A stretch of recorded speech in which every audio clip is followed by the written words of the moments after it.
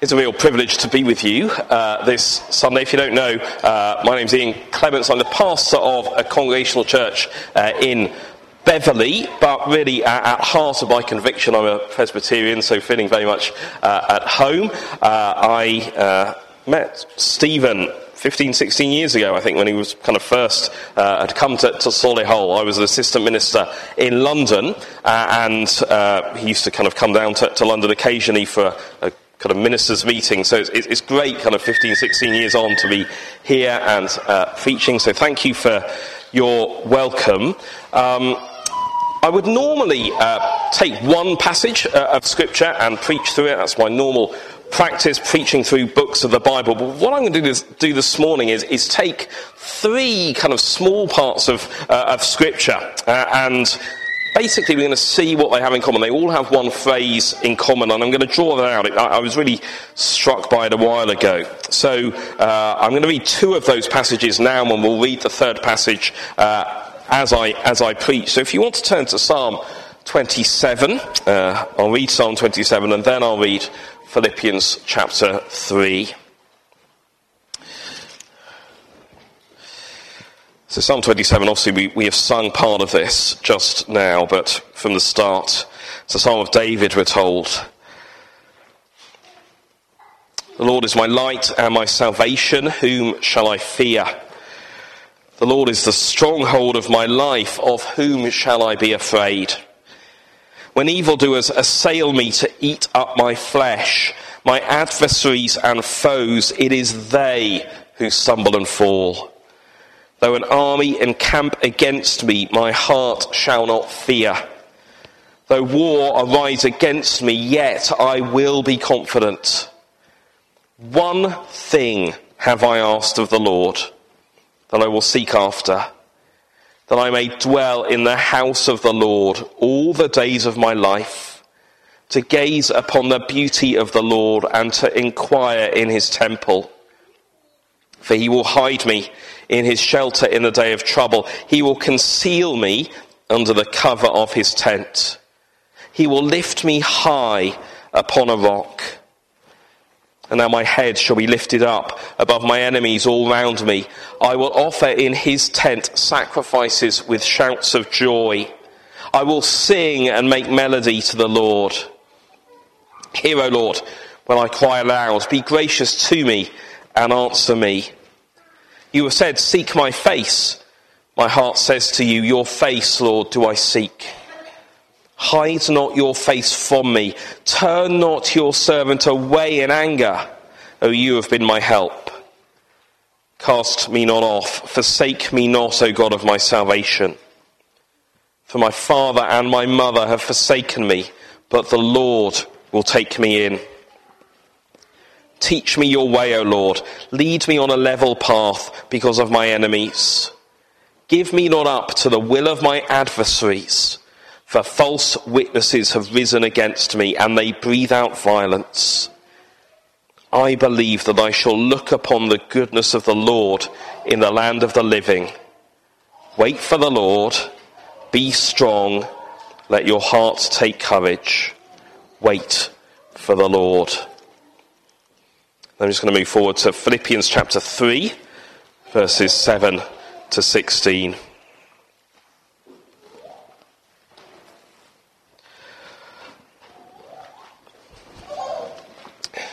The Apostle Paul writes, but whatever gain I had, I counted as loss for the sake of Christ. Indeed, I count everything as loss because of the surpassing worth of knowing Christ Jesus my Lord. For his sake I have counted the loss of all things and count them as rubbish, in order that I may gain Christ and be found in him, not having a righteousness of my own that comes from the law, but that which comes through faith in Christ, the righteousness from God that depends on faith, that I may know him and the power of his resurrection, and may share his sufferings, becoming like him in his death, that by any means possible I may attain the resurrection from the dead. Not that I've already obtained all this, or am already perfect, but I press on to make it my own, because Christ Jesus has made me his own. Brothers, I do not consider that I've made it my own, but one thing I do. Forgetting what lies behind and straining forward to what lies ahead, I press on towards the goal for the prize of the upward call of God in Christ Jesus. Let those of us who are mature think this way, and if in anything you think otherwise, God will reveal that also to you. Only let us hold true to what we have attained. I think it's very easy in life to lose focus, to get discouraged, to feel like everything is piling on top of us. You see surveys of people who would say that they are experiencing stress or burnout, and the results of those surveys are pretty horrific. Certainly, I think we can perhaps all recognise that in our own life. Certainly, I've felt that, and perhaps I think it's the cumulative effect of all that's happened over the last 4 or 5 years with pandemics and different ways of working and stress about work and all sorts of things. It's also, I guess, the cumulative effect of kind of life coming at us.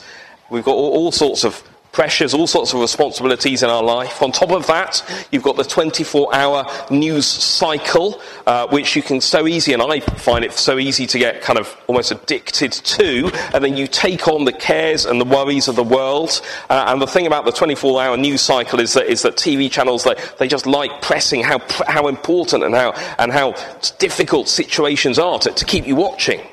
And that kind of can lead you into a spiral of stress and discouragement.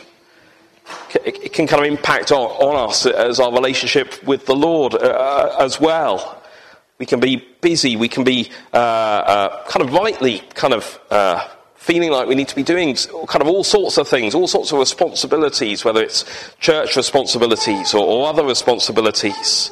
And sometimes we can be doing those things, those right things and those good things, but realise that, well, actually the joy has disappeared. The love has disappeared. It becomes another burden. What I want to call us to do is what I believe the Lord calls us to do in his word this morning, which is to get back to the main thing.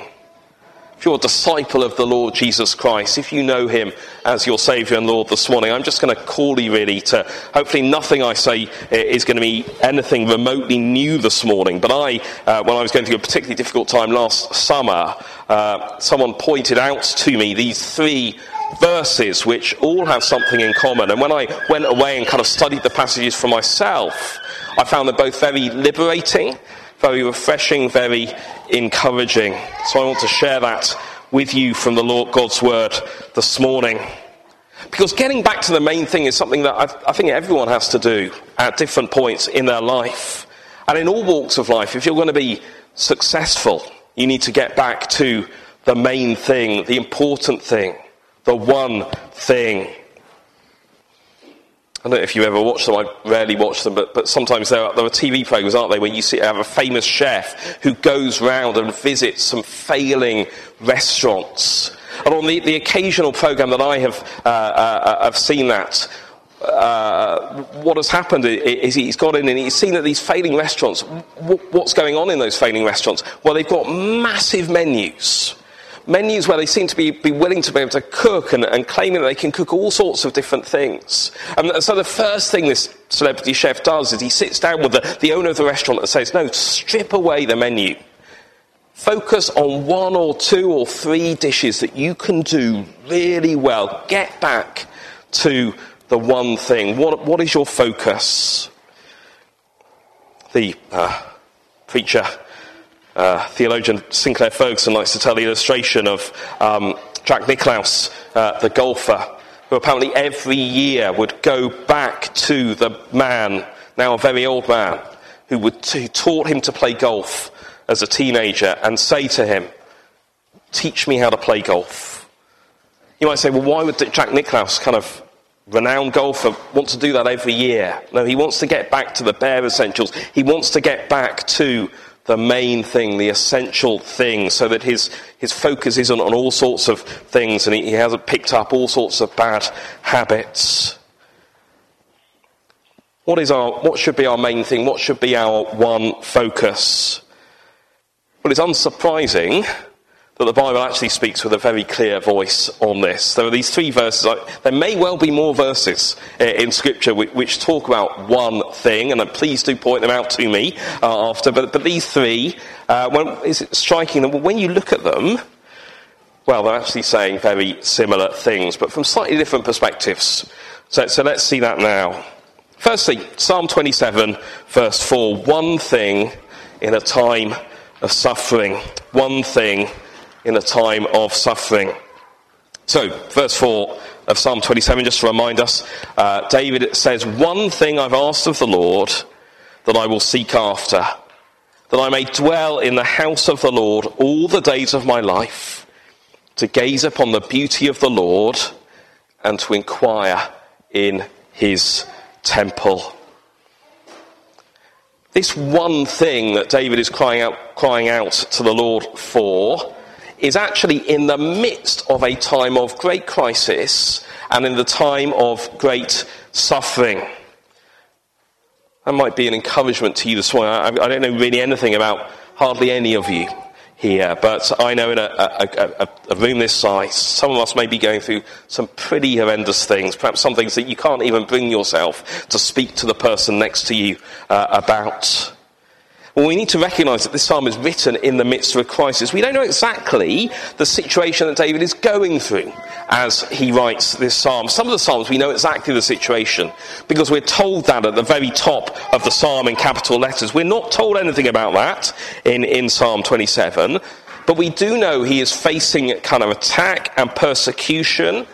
Perhaps it is written in that period of David's life when he is the anointed king, but isn't yet the fully recognised king, that the rejected king Saul is still on the throne and chasing him and persecuting him. It's likely that's the situation, but we don't know that.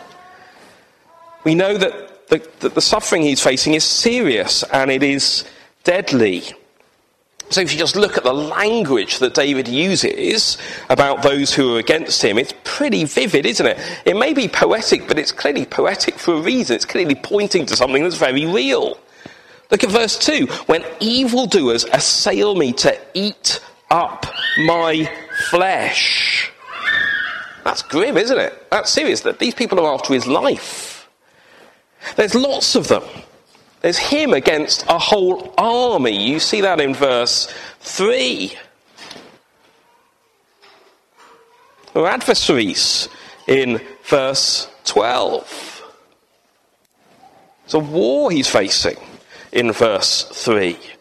This is a time of great suffering. This is a time of great crisis. Now, that may not be our struggle, but we know trouble. We know difficulties. Perhaps we know difficulties specifically for the fact that we belong to the Lord Jesus Christ. Perhaps you're in a workplace where day by day you feel kind of out of place and you begin to feel a little bit under attack, perhaps not physically, but perhaps unwelcome because of some of the things you hold to and some of the things you believe to be and know to be true.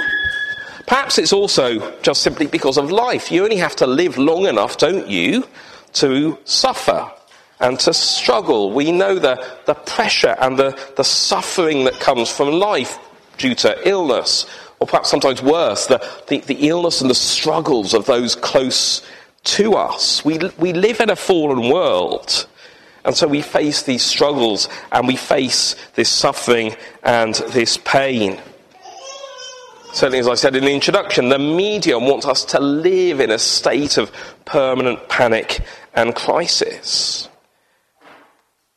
So if we are going through that kind of situation, or when we go through that kind of situation, what then would we, or what should we ask of the Lord? What should we pray to the Lord for? One of the things that suffering does is that it reveals our priorities like nothing else in our life. When you're going through that deep suffering, it reveals to you, then perhaps to others, actually what what you really believe to be important. So look at verse 4. What does David want? Well, it's so striking, isn't it, in the language. You think, David, he prayed that these armies would go away. He prayed that he'd be vindicated. But actually, he doesn't.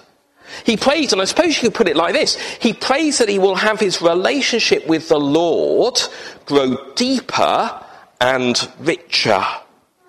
That he would have his relationship with the Lord grow deeper and richer. It's kind of so strikingly written, isn't it? He says he's asked the Lord one thing, but then he goes on to list three things. But actually what he's doing is he's stating the one thing in three different ways that kind of build on each other, isn't he? He prays that he may dwell in the house of the Lord. Now that's actually quite a radical thing for David to ask. What's he saying? He's saying, I want to live where you are, God. I want to live in the temple hasn't been built yet, in the tabernacle. I want to be there, living with you, as close to you as I can possibly be. It's an image of security and permanence. When you live with someone, you live with your husband or your wife or your children, they're just always there. I've been married to Rachel for, God, she's kind of out of the room, I'm going to get this wrong, 12 years now, and it's striking, isn't it? You get married to someone, they're just always there. It's wonderful. It's the joy of marriage, to dwell, to live with the Lord. It's that picture of security and permanence. And then that's built on, isn't it? In the second thing, to gaze on the beauty of the Lord. David wants to have who the Lord is, to just feel his vision. To see the Lord and no one or nothing else. Yes, there may be enemies around him, and he may be in a horrendous situation, but to have that focus on the Lord. Have you ever been somewhere where the kind of the landscape has just blown you away? Perhaps you've been to some of the places in Britain, some of the beautiful countryside, and you've just had to take a breath at what you are looking at. Perhaps you've been abroad, you've been to the Grand Canyon or somewhere like that, and you've just had to think, wow, this is amazing. As far as the eye can see, you just see the beauty of God's creation. That's effectively what David is saying. I want to see you, Lord, your character, all that you are. I guess it's a bit like kind of what happens when you fall in love. You just want to be with that person. You gaze on in a sense their beauty, but yes, the physical attractiveness, but also who they are. You just want to be with them. You just want to be in their presence all the time. And it's as if kind of time seems to stop. And then that's built on with the third kind of point, which is saying a similar thing, but in a greater way, to inquire in his temple. He wants to be able to speak with him. He wants to be able to talk to him as a man would talk to a man. It's actually a very bold prayer. It's almost as if David is saying, I want to live in the Holy of Holies. I want to be there all the time. I want to speak to you. I want to know you in depth. You might say that's not quite what we would expect given all that David is going through. But David knows that is precisely what he needs in the midst of those difficulties. Because you see, if he has that, then what will happen? Well, it's not that those difficulties are immediately perhaps going to go away. But if you see verse 5, the Lord will protect him through the difficulties. It's the Lord who hides him in his shelter on the day of the trouble. The day of trouble may come, but the Lord will hide him and protect him. And that's what we most need. The Lord does not promise that our difficulties will go away. It's striking that, I didn't plan it, but that chronological Bible reading from 2 Timothy, where the Apostle Paul talks about being an apostle and a preacher and one who's holding on to the gospel, that's why he is suffering. Suffering will come. Well, suffering will come for any Christian who seeks to live a godly life. Suffering will come because we are living in a fallen world. And yet, the thing we most need is to know the Lord and to have that rich and deep relationship with him. And he doesn't promise to take away the sufferings, but to be our refuge in them. David's basis for this prayer actually is the covenant. So he asks this of the Lord in capital letters, that the covenant name for the Lord, that the Lord has committed himself to David as part of his people. And the most wonderful thing for us is that this prayer is a prayer that in a sense is answered for us if we belong to the Lord Jesus Christ. The Lord Jesus Christ has come and dwelt with us. We can know him. And so we cry out that we may know him more. He is the one who hides us. And ultimately, the greatest day of trouble, the day of judgment that comes on for sin, well, we are hidden in the Lord Jesus Christ. So we can face whatever sufferings and difficulties we face in this life, and that's not to minimize them. They are painful, they are agonizing. They cause us to cry and weep and wail. And yet, what do we most need? We need the Lord. So is that your prayer? Is that your prayer in your life right now? Is that your prayer for the future? One thing in suffering. Secondly, just turn to Luke chapter 10. I haven't read this passage yet. Luke 10, verses 38 to 42, briefly. If we've looked at, from the Psalms, one thing in suffering, I now turn to one thing in service. One thing in service. I'll just read these verses. We should know them quite well. Now as they went on their way, Jesus entered a village, and a woman named Martha welcomed him into her house. She had a sister called Mary who sat at the Lord's feet and listened to his teaching. But Martha was distracted with much serving. She went up to him and said, "Lord, do you not care that my sister's left me to serve alone? Tell her then to help me." But the Lord answered her, "Martha, Martha, you are anxious and troubled about many things, but one thing is necessary. Mary has chosen the good portion, which will not be taken away from her." Situation here isn't suffering, but it's service. Now you come to this passage, I'm sure like me, you have every sympathy with Martha. So imagine this morning, after service, the Lord Jesus Christ was coming to dinner at your house. Imagine the sheer amount of cleaning you would be doing. Imagine the effort you would go to prepare the food so that everything would be right. The Lord Jesus Christ was coming to eat at your house. And then add on to that the kind of first century cultural expectations of hospitality, and the cultural expectations of what men should be doing and what women should be doing. And then add on to that you are living in a house with your sister and she is doing nothing. It doesn't take very much effort to have a great deal of sympathy with Martha. And yet the shock is, Jesus makes it very clear that Mary is doing the right thing. Now, I think we need to recognise that the discussion between Martha and Jesus is, the tone of it is just incredibly loving, and it's incredibly patient. Martha's tearing her hair out. "Lord, do you not care? Tell her to help me." What does the Lord answer? She recognises that Martha is anxious. She's worried, she's troubled, but in the most loving way, what does he say? One thing is necessary. Mary has chosen the good portion, which will not be taken away from her. Now just think about this. What has Mary recognised?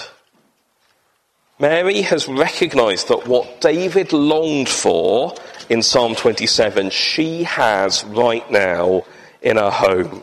That the Lord is dwelling in her house. It's not in the sense that she is kind of dwelling in the Lord's house. The Lord has come to her. She can come and she can gaze on his beauty, not obviously in a sexual way, but she can have who the Lord Jesus is, who the Lord God is, filling her vision. That she can inquire of him, listen to him. And so, of course, it is the right thing that she doesn't just run around serving him. No. Then the amazing thing is what Jesus Christ is saying is that actually when I come, the most important thing to do is not to have you serve me, but is that I have come to serve you. Jesus says, I've come to give myself to you. And actually he says that to all of us today. Perhaps this is a kind of massive kind of change in our thinking that we need to have.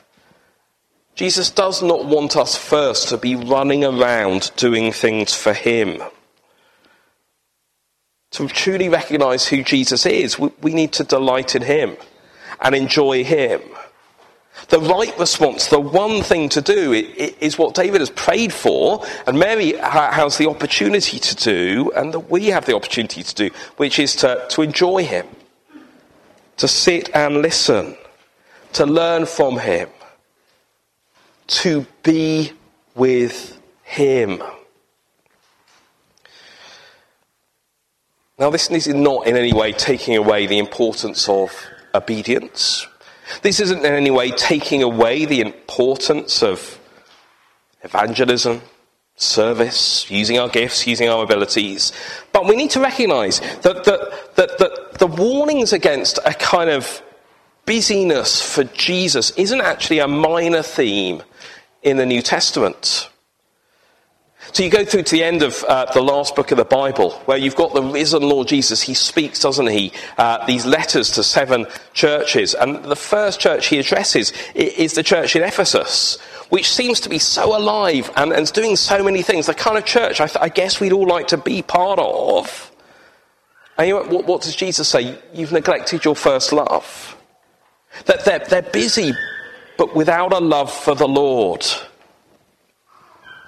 You see, it is so easy to lose this one thing, to lose this focus on the Lord Jesus Christ and of loving him and of delighting in him and of being in his presence, even and perhaps especially when we are kind of active and busy doing stuff for him. And what happens? What is a symptom of that? Well, a symptom of that is so often that when we are doing that and when we are rushing around for Jesus, without that being kind of fueled by a love for and a listening to Jesus, we end up blaming others for not being as busy as we are. So that's kind of what's happening when Martha goes to Jesus. If Jesus had not said anything, what do you think would have happened the moment Jesus' disciples left Mary and Martha's house? I think there probably would have been this huge bust-up between sisters. Martha would have been tempted to just storm off. Why bother doing anything in this house? You just don't take me. You just don't pay attention to anything that you do. I do everything around here. You don't do anything in this house. And sadly, so often that's a scene that is repeated up and down the land in churches. Not uncommon, is it? That you have Christians who on the surface seem to be so committed and so involved in churches, who one day they just seem to storm off and you never see them again. Why? Well, bitterness has taken root in the heart. The service has been for a desire to be seen rather than out of joy and love for the Lord Jesus Christ. And it hasn't been fueled by this one thing of love and delight for Christ.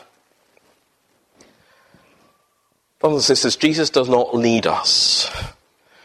He has come not to be served, but to serve. He calls us to sit at his feet, to enjoy him. We need to be with him. I wonder whether your church life recognises that.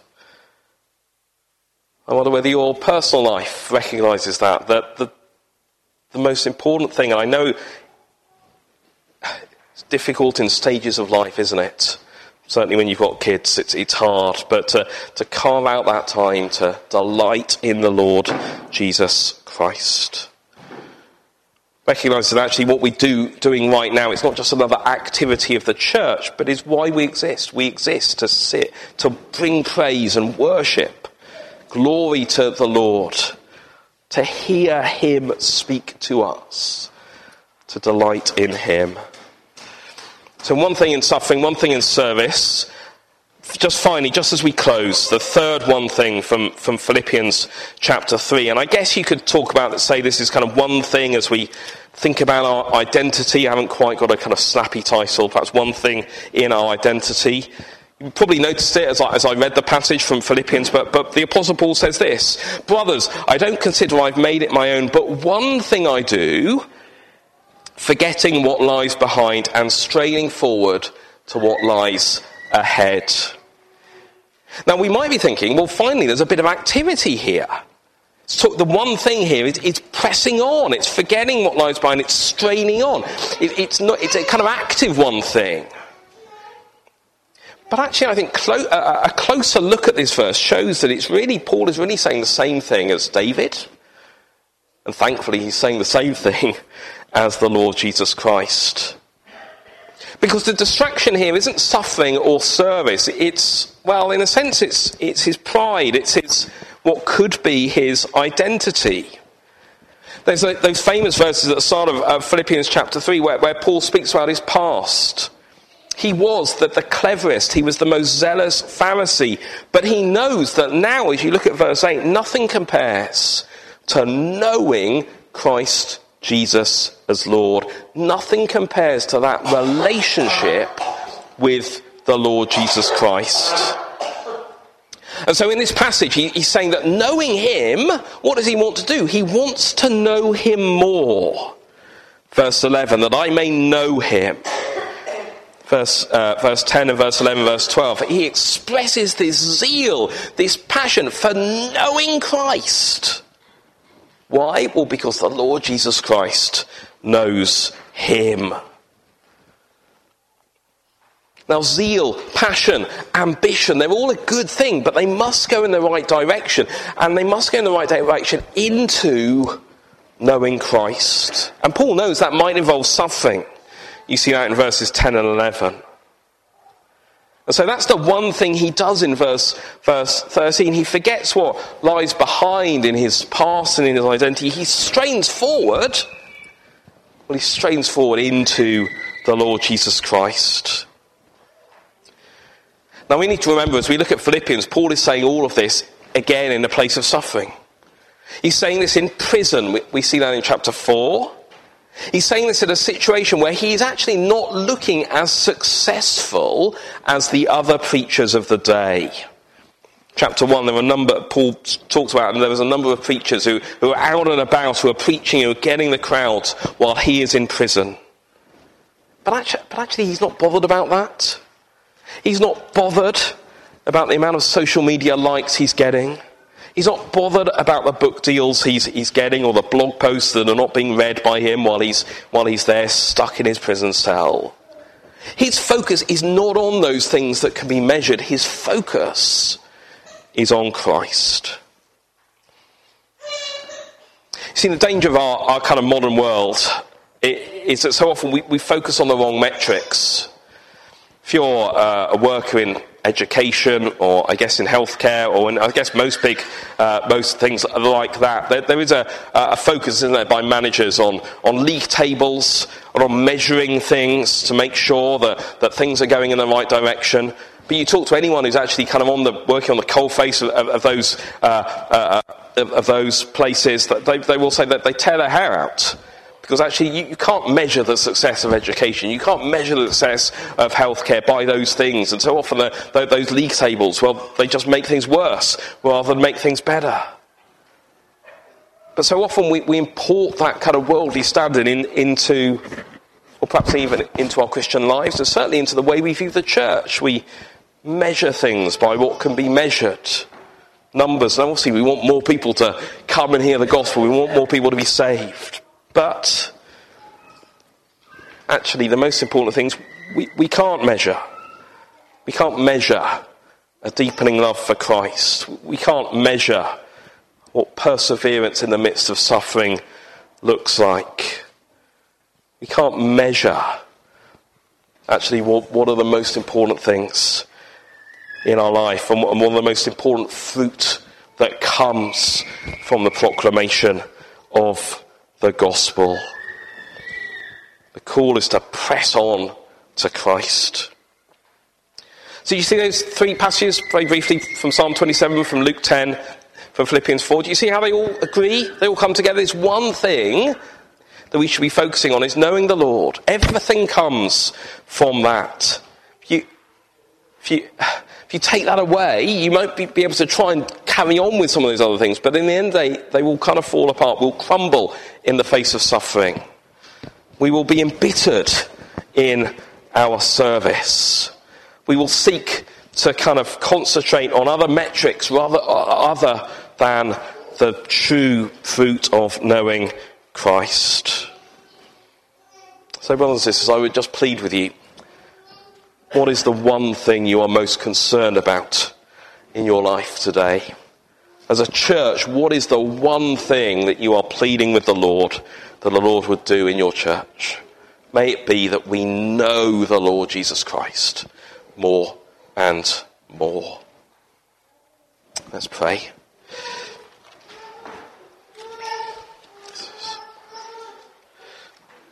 Lord God and Heavenly Father, we do praise you that what David cried out for is ours in the Lord Jesus Christ.